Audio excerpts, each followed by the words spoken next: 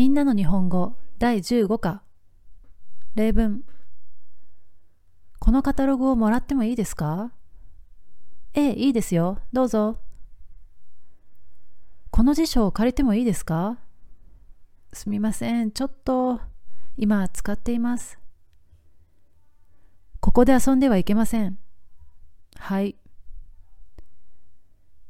市役所の電話番号を知っていますか？いいえ、知りません。マリアさんはどこに住んでいますか？大阪に住んでいます。ワンさんは結婚していますか？いいえ、独身です。